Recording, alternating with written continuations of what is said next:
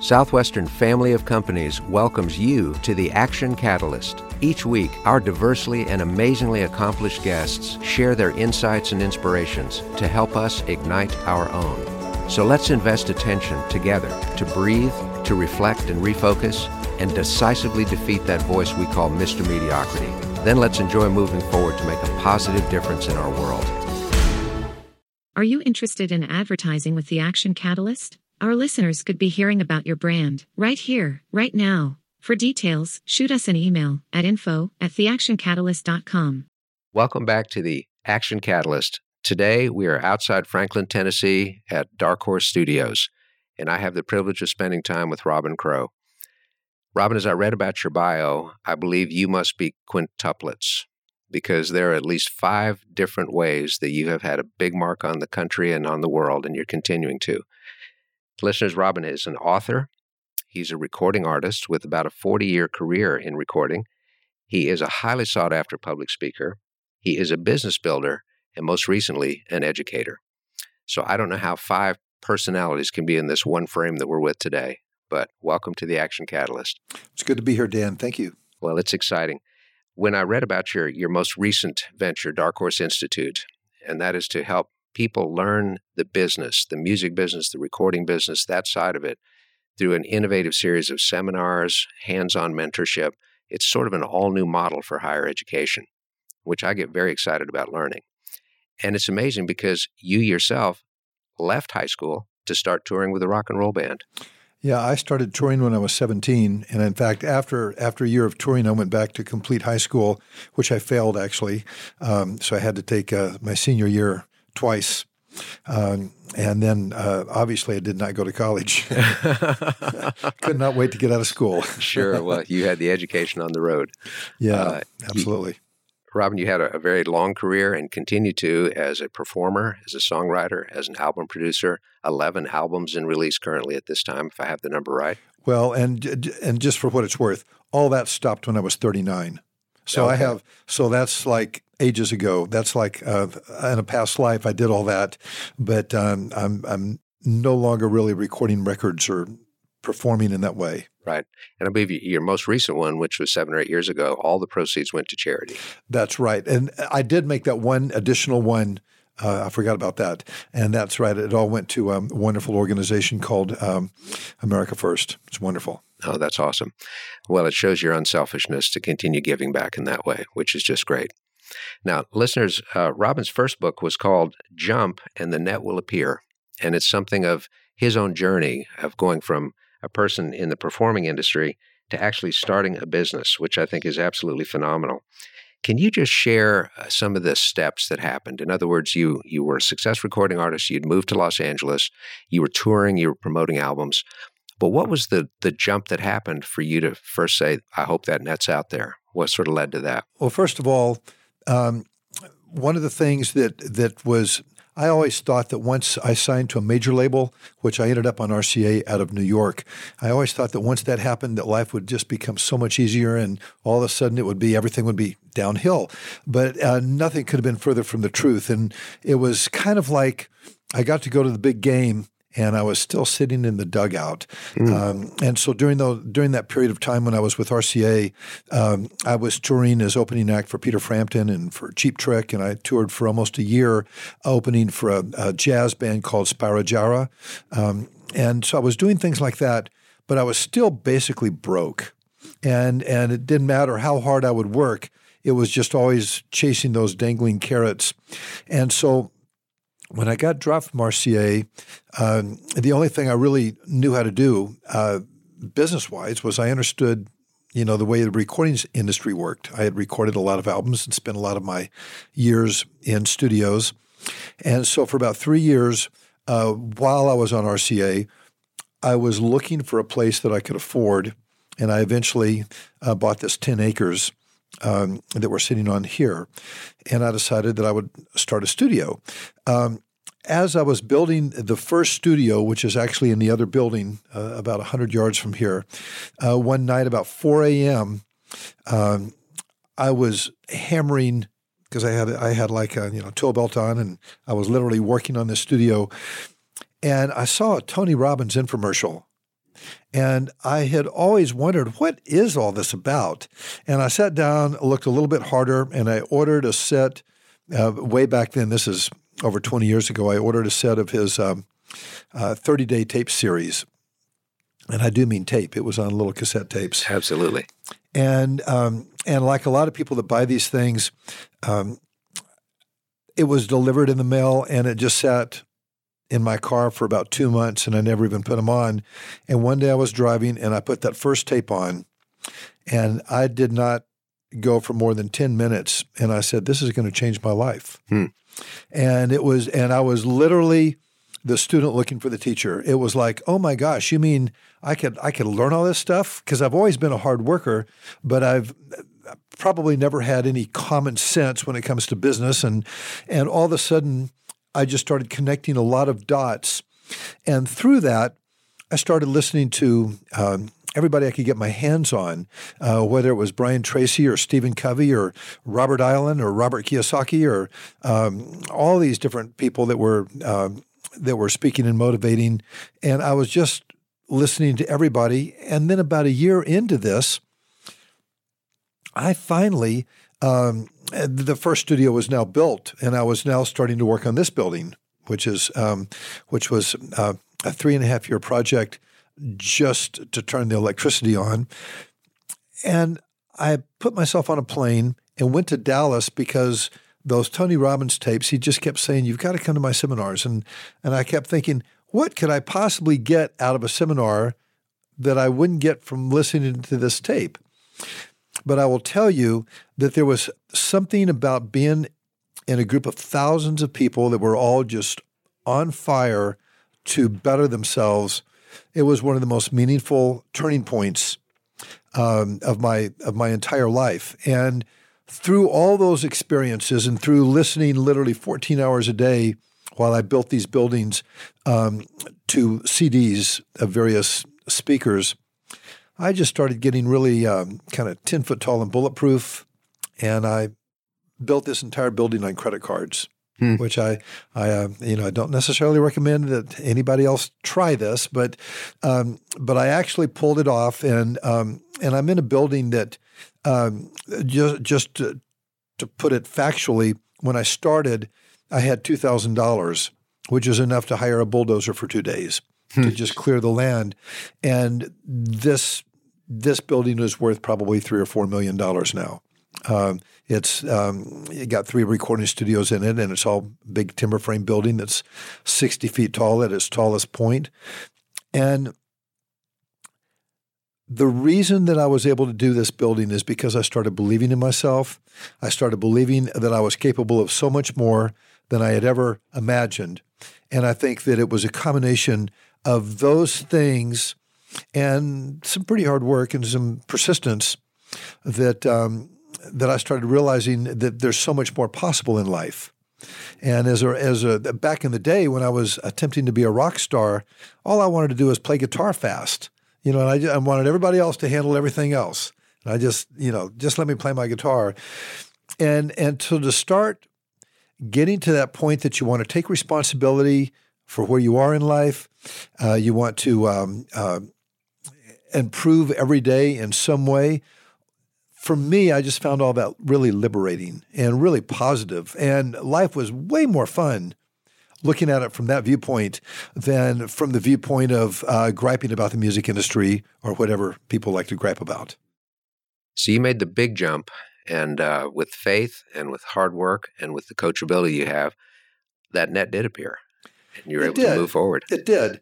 And I think it's always a fine line. I get teased about that title a lot because obviously it's always got to be a balance of belief and a little bit of reality.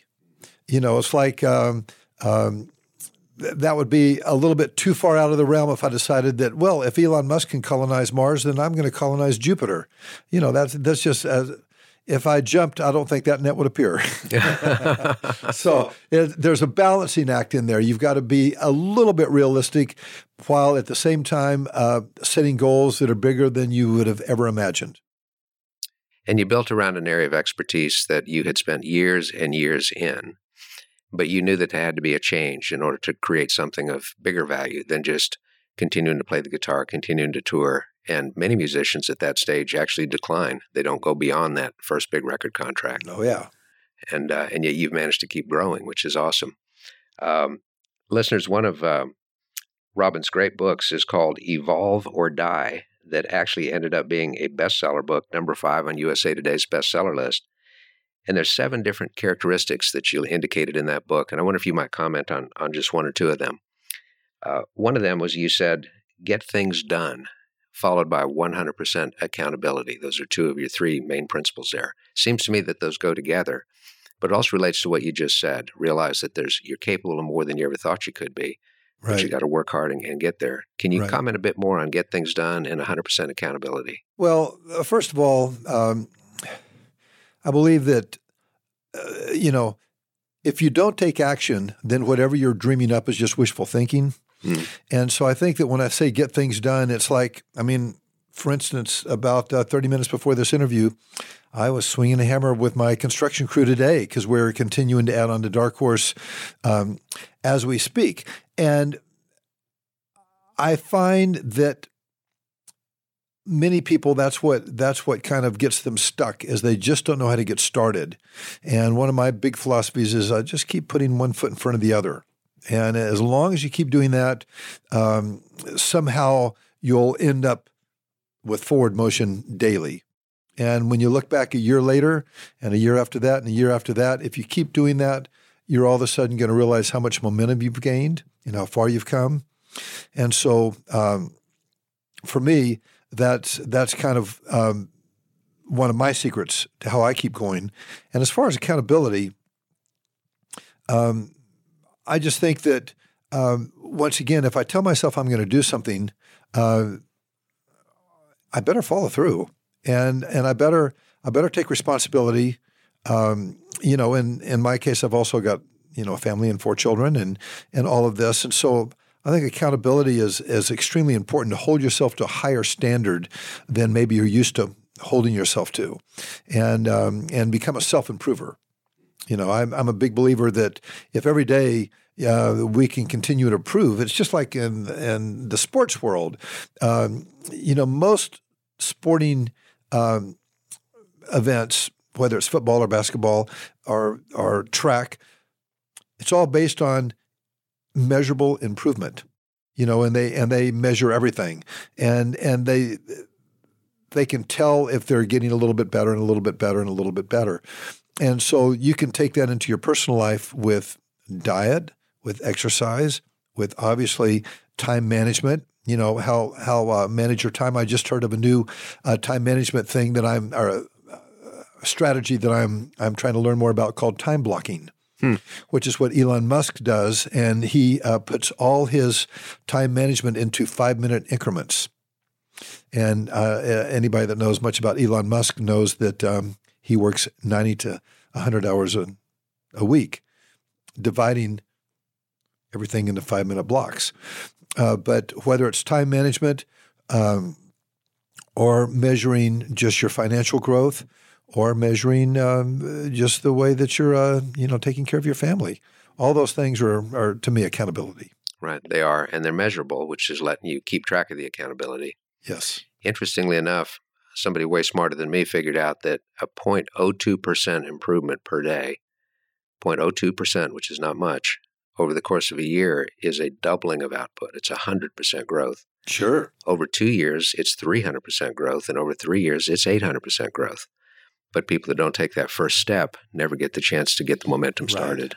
Right. Another way that I like to put it is try to stack one small success on top of another. And that's how you can gain a lot of confidence in your life. If a lot of people, I think, they shut down, and that's why they become couch potatoes, and that's why they stop caring, and that's why they start eating poorly and so on, because they've been knocked down so many times, they just feel like, well, what's the point? But if you just reverse that, and every day you rise up to a little bit higher level of excellence in whatever you're doing, let's just say diet. For me, diet has been a lifelong journey, and now my big thing for the last couple of years is to not eat sugar. And not eating sugar means no bread, no chips, no pasta. We're not just talking about the obvious sugar things. Right. It's like in everything. But as long as you continue to do that, you're stacking one small success on top of another. And to me, that is tremendously satisfying. Mm-hmm. It also gives you the fulfillment of knowing that you're following through on a plan of self-discipline, which itself is reinforcing. Absolutely. So I think that's absolutely awesome. You also are very strong in what you call the 3 Ps, which is people, planet, and profits, the environmental consciousness and responsibility. Can you share how that sort of came about? I know you're from the Northwest, a beautiful place. Yeah, well, that's called the triple bottom line. And so basically, if you've got a company, it's not just about profit. And there's plenty of companies that are not only about profit, but they are, let's say Southwest Airlines, which my sister worked for them for 13 years. They're all about people as well. So you've got profit and people.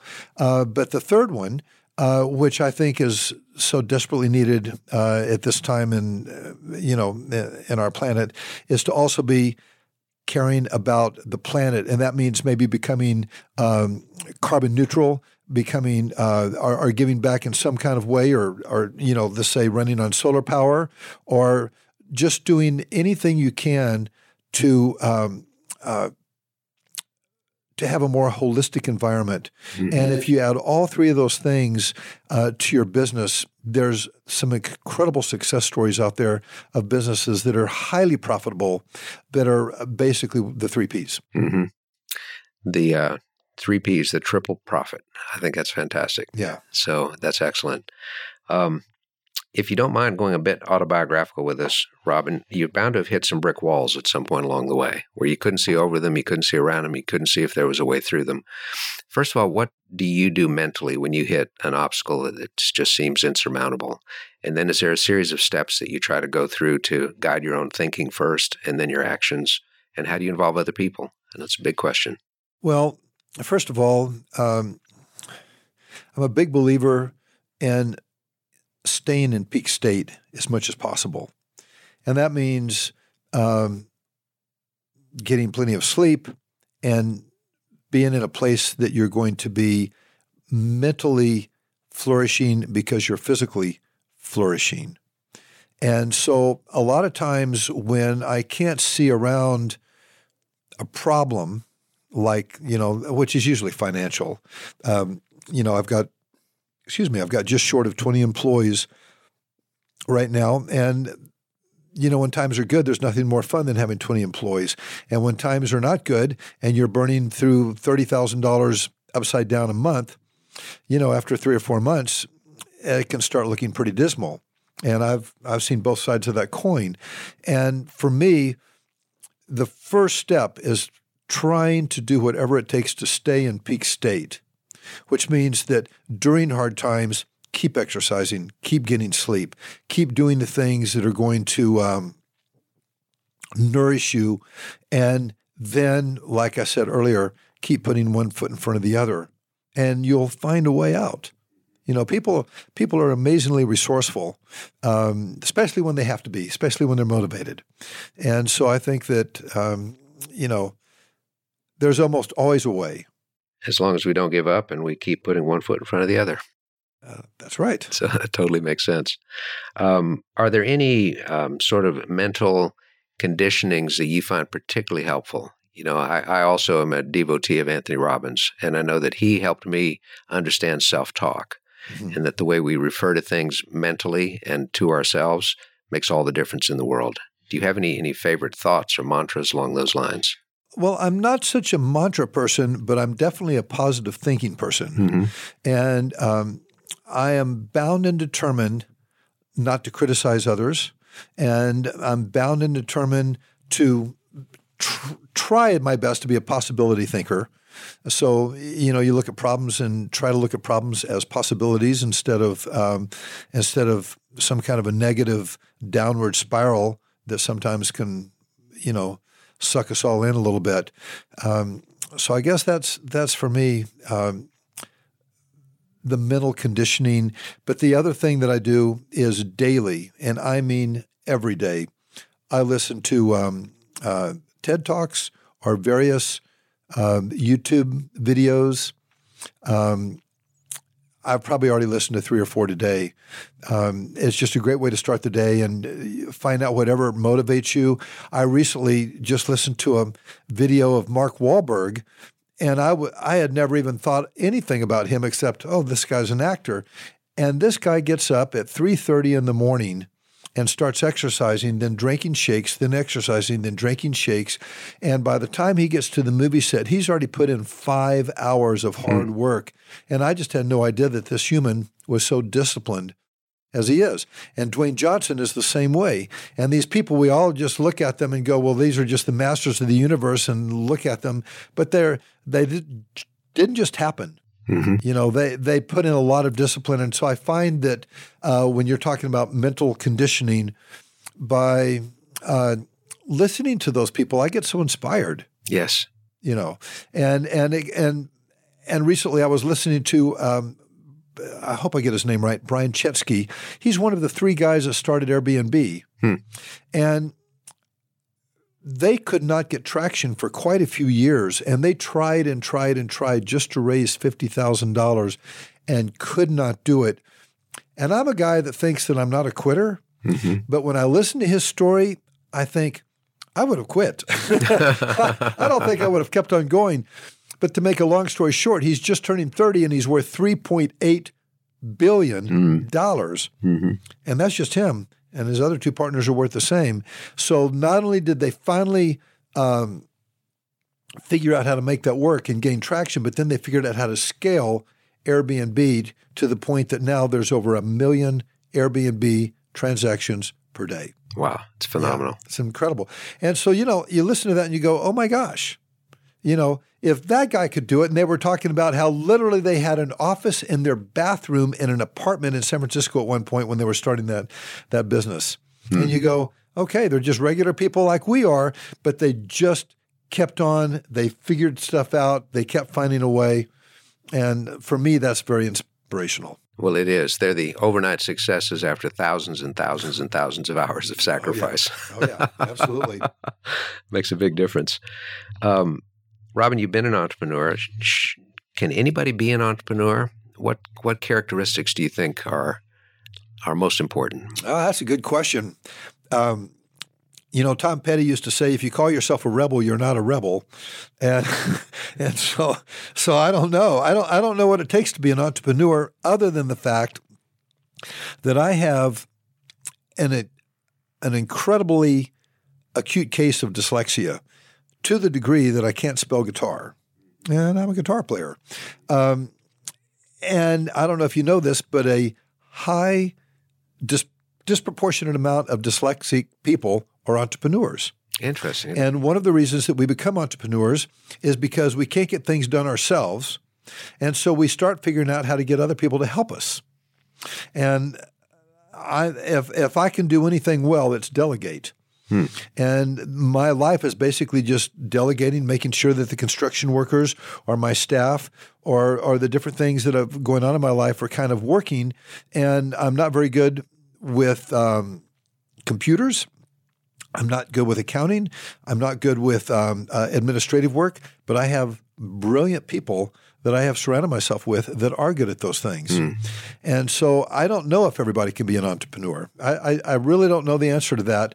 But I will say this, that everybody to a degree needs to have an entrepreneurial mindset, even if you're working in a cubicle at a rather boring job, because by having that entrepreneurial mindset, it will cause you to want to be a little bit more of a risk taker when it comes to trying something new or evolving, you know, or embracing change. Well, and as you said, evolve or die. Evolve or die. That's right. And that's the times that we live in. Well, there's no question about that. Yeah, it's fascinating. The man that really built our parent company, Mr. Spencer Hayes, who passed away 2 years ago, was also dyslexic. And it caused him to become very, very skilled at dealing with people for the very reasons that you spoke about. Yeah. And he was fond of saying, you can't build a business, but you can build people. And those people will then build your business. Absolutely. So it sounds like you agree with that philosophy. Absolutely. And not only that, but no matter what you do in life, I mean, we're on a planet full of people, and this is what we're doing. And just because we're making iPhones and iPads and computers and all these other things, we distract ourselves sometimes from human interaction. But at the end of the day, we're still living on a planet full of other people just like ourselves. Well, that's true. That's true. Yeah. Robin, we have thousands of listeners from all different walks of life and all different situations. Some of them are doing incredibly well in all aspects of their lives, and some right now are really struggling. If somebody just felt like there wasn't much hope going forward, how would you advise that person? What are the 1, 2, 3s that you would say, try this first, then this, then this? The business is failing. Maybe they're having issues with their family. They're just really discouraged. Wow. I mean, every story is so different, but I guess that the things I've been saying before, such as first start making sure that you're taking care of yourself, because if you can't take care of and that starts with your physiology. If you're not feeling at your best, you're not going to be good for anybody else. So your family, let's just say you've got marriage problems. You know, you need to be at your best to work out your relationship with your partner, and the same would apply for business or your children or anything else that you're doing. And so, for me, it always comes back to the very basic of you've got to take care of yourself. And that's become my number one priority, and I'm kind of become a longevity junkie, and I'm trying to do all these various things so that I can be in optimal health. Because if I'm in optimal health, then everything else is going to be better. Everything else is going to be more fun, more joyful, and I'm going to get things done better. I'm going to accomplish more, and so on. And so for anyone going through hard times, the worst thing you can do is medicate. The best thing you can do is start becoming your best self physically and mentally, so you can start finding ways to, solve your challenges one challenge at a time. And break it down like that. Break it down into one challenge at a time. I think the worst thing that happens to all of us is we get overwhelmed because we wake up one day and we look at the whole and we go, oh my gosh, I'm overwhelmed. And then all of a sudden, sometimes that can kind of just make us stuck in our tracks. Right. So trying to break it down one step at a time, do that one thing, take care of yourself so that you have the capacity to deal with these things. Really, really sound advice. Yes, I think so. Oh, I think it's fantastic. Yeah. I'd like to kind of wrap up with your thoughts on what it truly means to have a service attitude. In other words, some of the people that you have in your studio that you record for, everybody knows them. Taylor Swift, Matchbox 20, Megadeth, Tim McGraw, Neil Diamond, who's been an inspiration to me for 50 years, Amy Grant, Faith Hill, Alison Krauss, many more. You serve these individuals. You're not intimidated by them. It's a partnership. It's a communion that you have. How does one maintain and keep the attitude of service so strongly as you do? Well, first of all, when I started in the studio business, I didn't think of it as a service business. I just thought of it as, hey, I'm going to record records and I'm going to, because I understand how to do all this. And I've got to me, it's an interesting story. Amy Grant, this was the second year that we had Dark Horse, and that was back when we just had one studio. And she was doing an album here. And I believe that album is called Behind the Eyes. It's now probably 20 years old or so. But it's a wonderful album. And I was still kind of just now becoming a non-RCA person. So I thought of myself as a recording artist still, and that was kind of my identity. And so Amy was recording here, and I gave her a tape of music that I was working on. And she had never heard me. She had no idea that I even did any of this. She just, and the next day she came back and she looked at me and she says, it's so interesting. I had no idea that you were a musician, and I had no idea that you would sound like you do. She said, I just thought of you as someone who likes to serve people. And I remember thinking when she said that, I'm having more fun serving my customers and serving my clients than I ever did trying to be a rock star. And that was kind of a moment that I had this mental aha experience where I thought, I guess I am in the service business and I'm in the people business.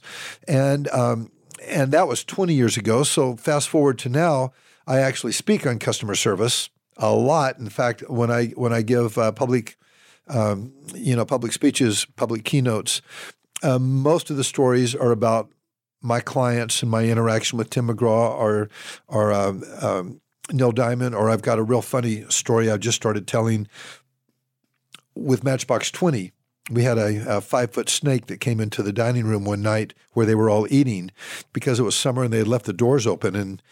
And so I've got this crazy story. But all these stories are about figuring out how to take care of your customers, which on that particular night meant how do we get rid of a 5-foot snake that's literally in the room with them. And yeah, it's just all about serving others and making others feel important, like they're cared for. Right. And you have so many stories like that, I'm sure, that are just incredible and that make a difference. I have a couple, yeah. That's fantastic. Yeah. Robin, I want to thank you. I want to thank you for giving of yourself, not just for this interview, but for the world itself and for the people all around you. You're an inspiration. And although I'm not going to reveal how old you are, I can tell all of our listeners, life's way better after 60, everybody. I promise you, if you take care of yourself. And life is good. Thank you, Dan. I appreciate it. Thanks for having me. If you enjoy this podcast, please make sure to subscribe. To stay updated on everything that the Action Catalyst is up to, make sure to follow us on Facebook and Instagram at Action Catalyst Podcast and Twitter at Catalyst_Action. Thanks for listening.